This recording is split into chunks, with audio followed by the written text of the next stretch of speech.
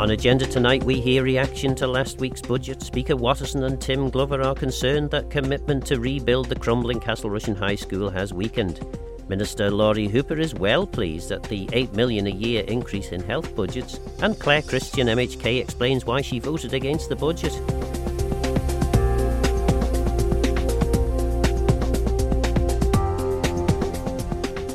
Should you be worried that it's not clear who will foot the bill for all this?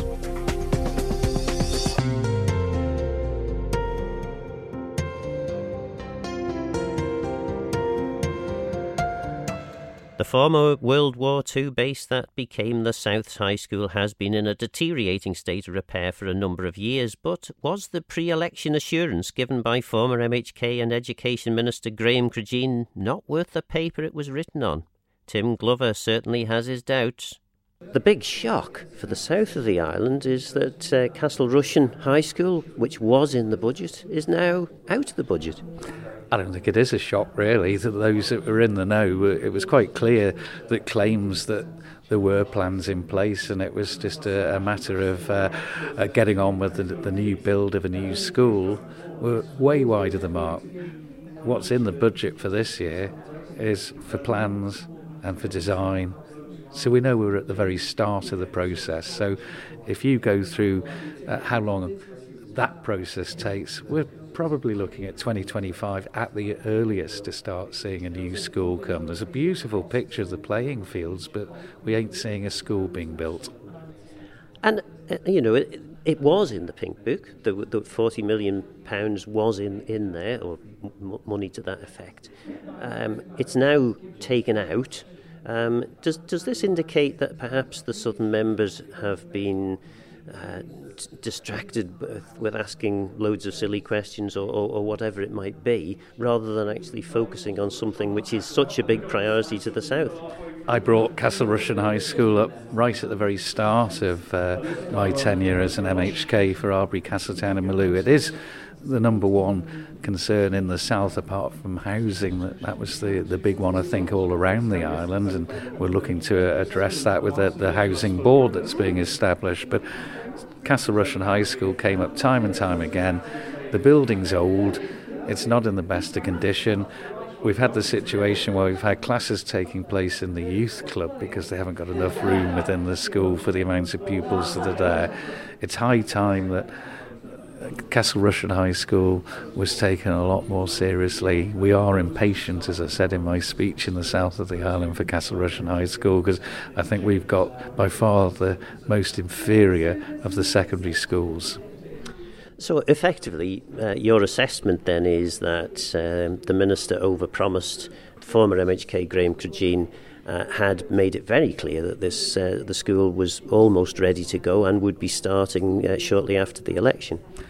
And I don't buy that, and another candidate, Steve Crowther, was also very big on calling that out. When asked to bring plans, there weren't any plans available.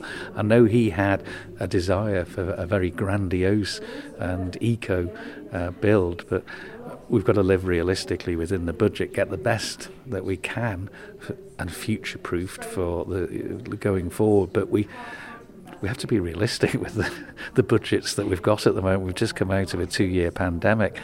So I'm going to be very interested. It's one I'm going to be keeping an eye on, and if they can bring that new build forward, and with the swimming pool, that's the other big important part that needs to be part of Castle Rushen High School. I'll be certainly keeping an eye on. It's a red line for me for next year's budget, this. I mean, obviously that's a fairly local issue to your constituency, but very important for the south of the island. But there was quite a lot talked about in relation to the Minister's budget speech. But was there anything of actual substance in there? I was expecting a completely standstill budget. You have to bear in mind that the Treasury Minister and indeed the Council of Ministers, the current administration, haven't really been able to put their own handprint on this budget. A lot of it will have been put in place by the previous administration. It's that strange crossover time that you get. So now that we've got the island plan, now that we've got a budget build and a talk of budget reform and a look at benefits as well, that's been promised too, simplifying the system. next year's budget really is the one to look at to see how we're going, because we have to now have the budget and the island plan running in tandem, and we need results. You certainly do need results. I mean, we're a tenth of the way through the parliamentary time available to this current House of Keys. It is fair to say that, as a seasoned observer, there didn't seem to be much different in the Treasury Minister's speech to what we might have heard 5 or even 6, 7 years ago from the Bell administration. And I agree, and that's why I'm saying they haven't been able to put their mark on this administration yet. You know, the budget process starts at the end of August, beginning of September, and a lot of the factors that are taken into consideration were prior to the election. So I think you have to sort of put a circle around this budget and see what change is going to come. I must admit there were some good things. The carers allowance going up so markedly by 15%. I mean, that puts it up to £140.35 per week, and if you look at the UK, it's £69.70. So that's really a real positive there. But my concerns are obviously we've got inflation at levels that we've not experienced for probably a generation now, beginning to feed through. We've got the oil situation, we're going to have electricity price rises coming through. There's a lot of, are we done with COVID? Are we done with Brexit? What if Russia starts putting military boots into Ukraine? There are so many factors outside of our control on this island that could come into play and affect the economy and what plans we're trying to make. We've got to be realistic. We can only control what we can control. So it was not a lot, as you say, but it wasn't quite the standstill budget I was expecting, where nothing really changed at all. There have been some strides made, but let's look at next year. That's when the proof of the pudding is going to be. Speaker of the House of Keys, Duan Watterson SHK, has been banging on about the need for budget reform for 3 terms now. So will it be 4th term lucky, and why does it matter? Talking to Mr. Speaker about the budget, and it's fair to say that this, I mean, you've been in Tynwald now 15, is this your 16th year? Yes, something like that. And no particular difference in this budget to many budgets we've heard before. No, it is a steady as she goes budget. I don't think anyone's pretending that this year's budget is a particularly exciting thing that sets out a long-term strategy, a long-term vision. There's some real concerns in there about how they're going to handle inflation, about the ongoing structural deficit, despite the fact we have virtually no unemployment. So there are some big-ticket items that this administration is really going to have to solve ahead of next year. And obviously one of my bugbears about budget reform as well, but really positive conversations with the Minister about his plans to change things, and nice to hear those reflected in the speech. I think that's the first time I've heard a Treasury Minister stand up on Budget Day, or indeed any other day, and actually say that budget reform is something that is required in this administration. So I'm really looking forward to the next 12 months. And in a way, like this sort of the case that I've just said there, that over the last 15 or 16 years, most of the budget speeches you've heard will have been remarkably similar, really does explain why we need to have budget reform, because we're kind of set in a pattern, aren't we, which was developed probably going back to the days when ministerial government was first introduced on the island, and it's very difficult to escape from that pattern. Well, the budgets have changed so much in one way and so little in another. I mean, when I joined in 2006, and you'll remember those early days for me well, in that the Treasury Minister was forever throwing money into the reserves and creating extra reserves to put all this money in because we're doing so well, and then 2011 came and the money was gone. The difference being 2006, we're getting all this information about where all this money's come from, and we're going to put it in these reserves, and Tynwald really didn't have much say into where it went. And then 2011 came along, the financial crash and the loss of the VAT agreement as it was then, and all these cuts had to be made, and Tynwald didn't get an awful lot to say as to where it went. And now here we are, and we're still going along with a structural deficit, and Tynwald's still not getting an awful lot to say in how it's all happening. And that, to me, is the fundamental problem of this. And what you'll notice today, we're in that little magic moment that happens just for a few hours every year, that is between the Minister having stood up and given the budget and us voting on it. it only lasts a couple of hours, like a little mayfly spring into existence and disappearing the same day. Because that's it, it's done. This is the entire period of consultation that you'll get about the budget and the process. So that's why it really does, one of the many reasons it really needs reform. And I suppose as a lay person listening to this programme, they're probably thinking, well, budget process, that's some sort of technical detail that doesn't really matter to me. What matters to me is, are my kids going to be able to afford a house, and am I going to be able to afford the heating and things like this? So can you explain why, or how you think at least budget reform could make that dramatic difference? Well, it's that old accountancy expression, follow the money. And if you see in the budget that that's where the money is, that's what's going to get done. So that's why watching the budget process and being part of the budget process is so important. Down the south, one of the biggest issues we had, not just housing, was also Castle Rushen High School. It's fallen to bits. It's probably had not an awful lot of money spent on it since we were there. And it desperately needs doing. Now, when you look at the budget, you can see that there's no shovels going into the ground for the foreseeable future. It's not going to be ready by the end of this administration, according to the budget. Now, we had a different story in the Ireland Plan last month. But this month, when you follow the money, you can see that it's still going to be in development in 2026, 27.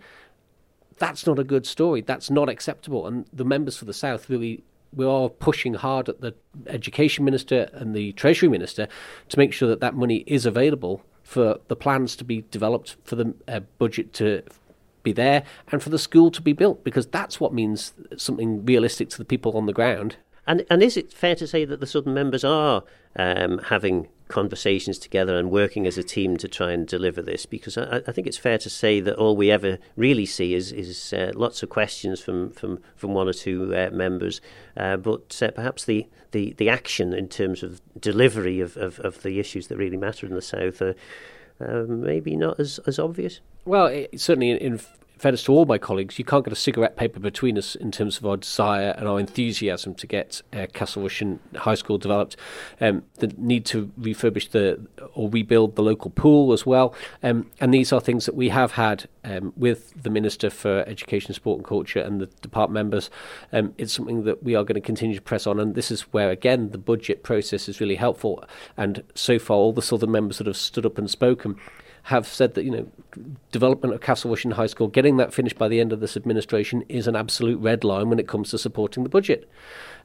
So these are the matters of confidence in the government of the day, and one of them is going to be about getting Castle Rushen High School built.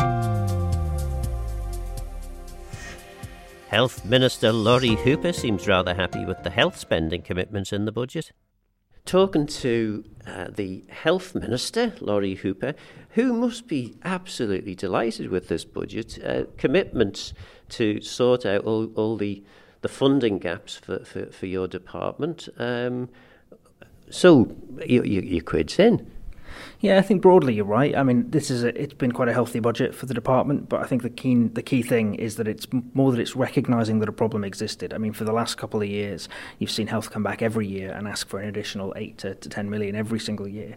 And there was sort of a refusal by previous governments to acknowledge that that was a systemic underlying issue. They kept referring to it as overspends and the money isn't being spent in the right places. But actually what we know from the Sir Jonathan Michael report is the reality. Health has been underfunded for a long time. And so health has almost been in this impossible position where they're trying to come in on budget, which we all know isn't enough, whilst also trying to tackle some of these systemic underlying issues. And the Transformation Project helps with a bit of that, but I think this acknowledgement that we know that the baseline budget was wrong, we know that they weren't quite allocating quite the right amounts to it, and the fact that Treasury have committed to that going forwards, that this new funding model as set out in the Sir Jonathan Michael report is the way to go, that's a really positive step in the right direction. The challenge now, of course, is going to be Manx Care, making sure they come in on budget to prove to everyone that actually this is the right thing to do and that we are capable of managing our own money and providing value and efficient services for the Manx taxpayer. And are you prepared to put your neck on the block and say that this time next year you'll be within budget? Well, that's what I said in my speech, that in terms of we're coming back for a supplementary vote again in March, because again, the last year's budget didn't quite get us over the line in terms of recognising this gap, but I would very much hope that now supplementary votes of this nature would be very much the exception rather than the rule. I can't hand on heart say it's definitely not going to happen, because health is very much a demand-led service, and I wouldn't want to be in a position where you're denying care to somebody because, well, the budget's gone, sorry, I can't provide you with the treatment that you need. I'd definitely be willing to go and fight that case in front of Tynwald, but actually, unless that really unexpected out of the ordinary thing happens, you would think actually this new model should be enough to help fund the health service properly, and so we shouldn't be seeing them come back every year asking for extra top-ups. And just to quantify for people who haven't religiously read through every single page of the budget, in effect you're looking at around about an £8 million increase a year over the next 5 years to sort of bridge this gap. Yeah, so that will depend on the rate of CPI. So the actual funding formula is CPI plus 3.03%. So yes, at current rates, you're looking at about 8 million. But if the CPI goes up, obviously the amount goes up. If it goes down, the amount goes down. It's worth noting that that's going to be an average rate. And so what I think we need personally is some kind of mechanism that lets the health service either hold money over or bring money forward from either this year's budget into next year, or bringing something forward, because you never quite know when the demand is going to hit. And they do need a bit of flexibility, I think, in terms of being able to pump prime some of their spending, some of their investing, to make sure they can make savings further down the line. And equally, they need the ability to maybe hold some funding back and say, well, actually, we're going to do a bigger project next year rather than doing it in bits and pieces. So there is a bit of extra flexibility, I think, to be developed, which I'm talking to Treasury about at the moment, is to say how might that work. But ultimately, yeah, you're right, you're talking at roughly 8 million a year at the moment, but it's ultimately necessary to close the funding gap that David talks about, which is going to be around 42 million by the end of this administration if we don't do something. A little mischievous now.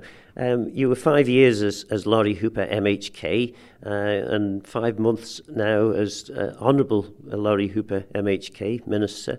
Would Laurie Hooper MHK over the past 5 years have been supportive of this budget, do you think? Or would he maybe have said things like,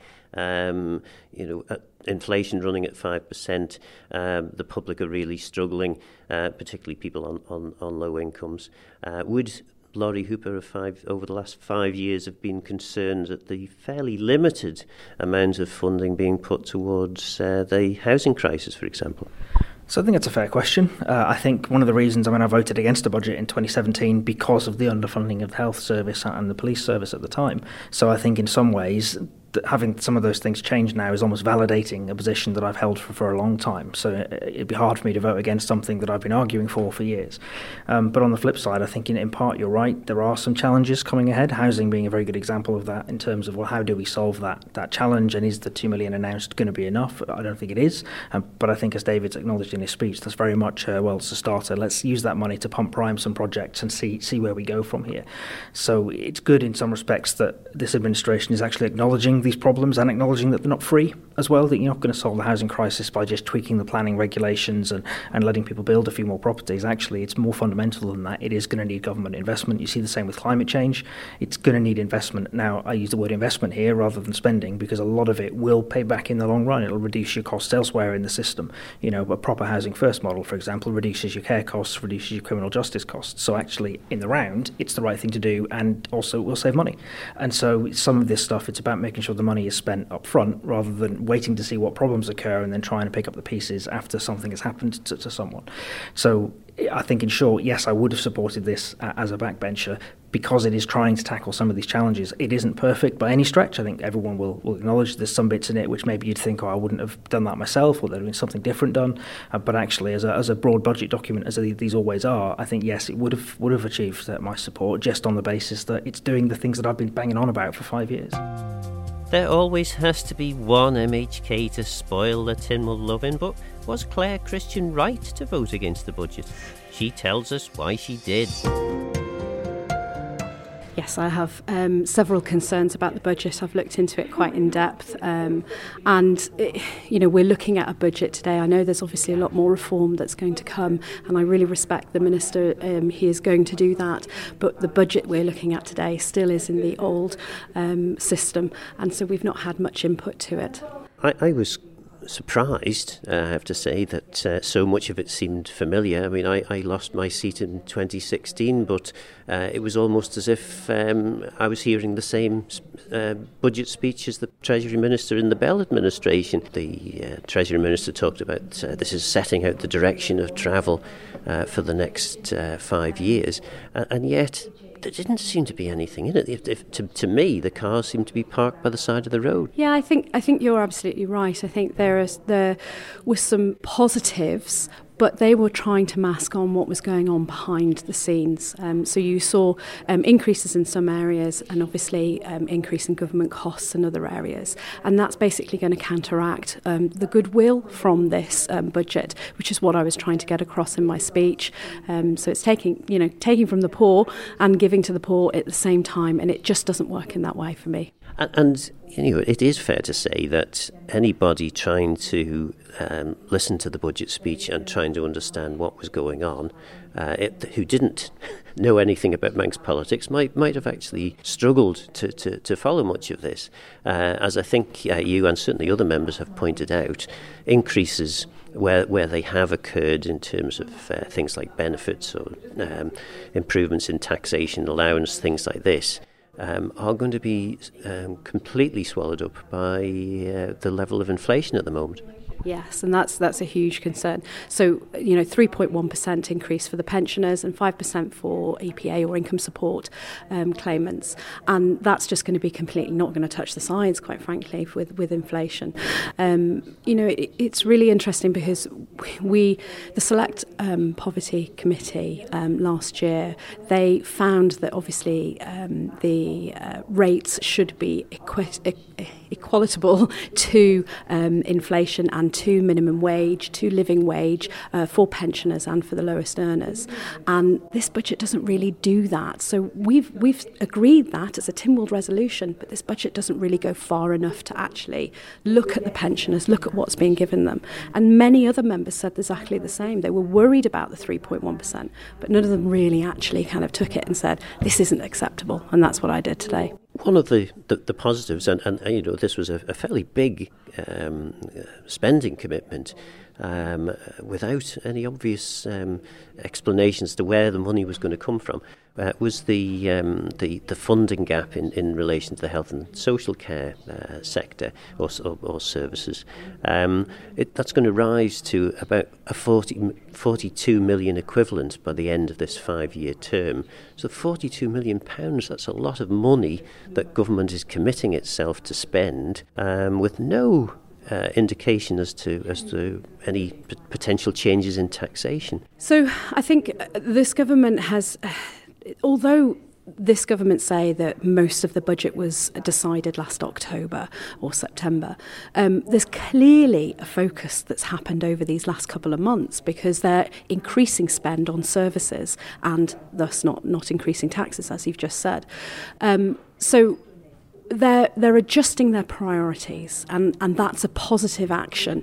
But what does concern me, and we're talking about concerns here, is that to be able to do that, we have to make sure we don't overspend in other areas. So we're going to have to be really strong with infrastructure, with capital projects, to make sure we don't make the same mistakes as we have done in the last administration. You're voting against the budget primarily. Well, I think you mentioned two things. First of all, the lack of increases for the people most vulnerable in society, or lack of support for those people.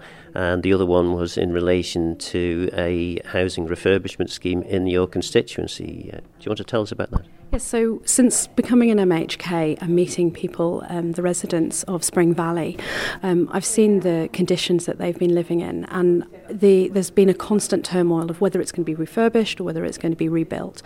And it is, as I understand it, a rebuild programme. But this is something that has not necessarily been promised, but there is budget in the budget for that refurbish and rebuild. But it's actually not going to be used till the end of this administration.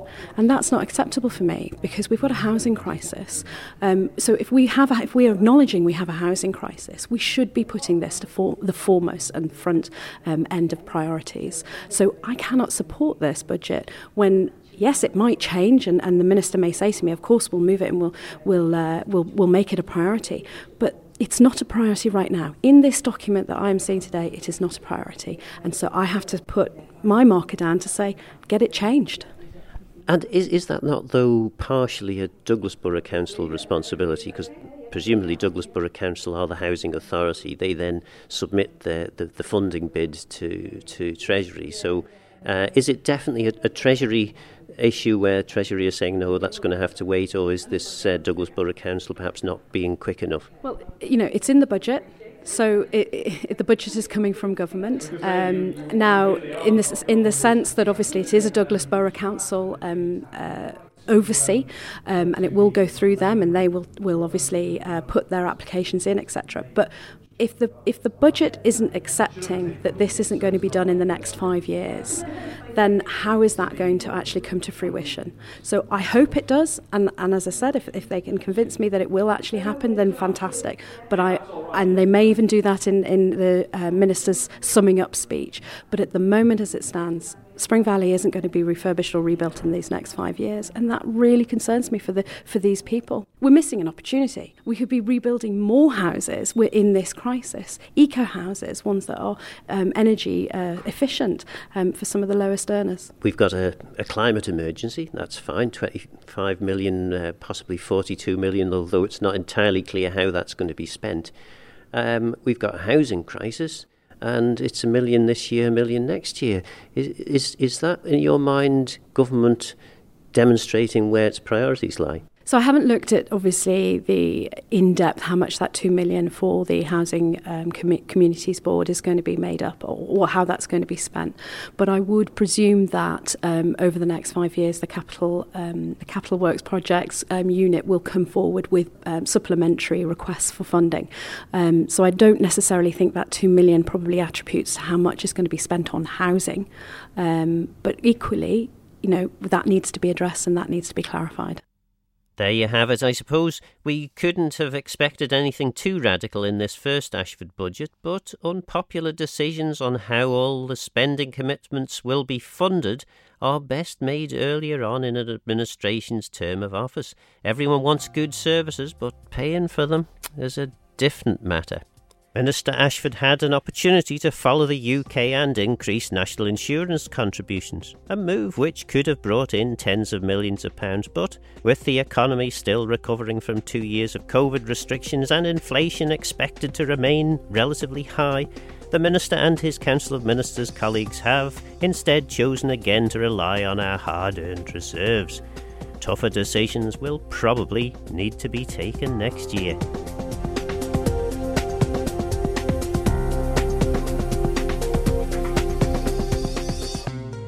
But for now, I'm Phil Gaughan. Guramayu. Thanks for listening.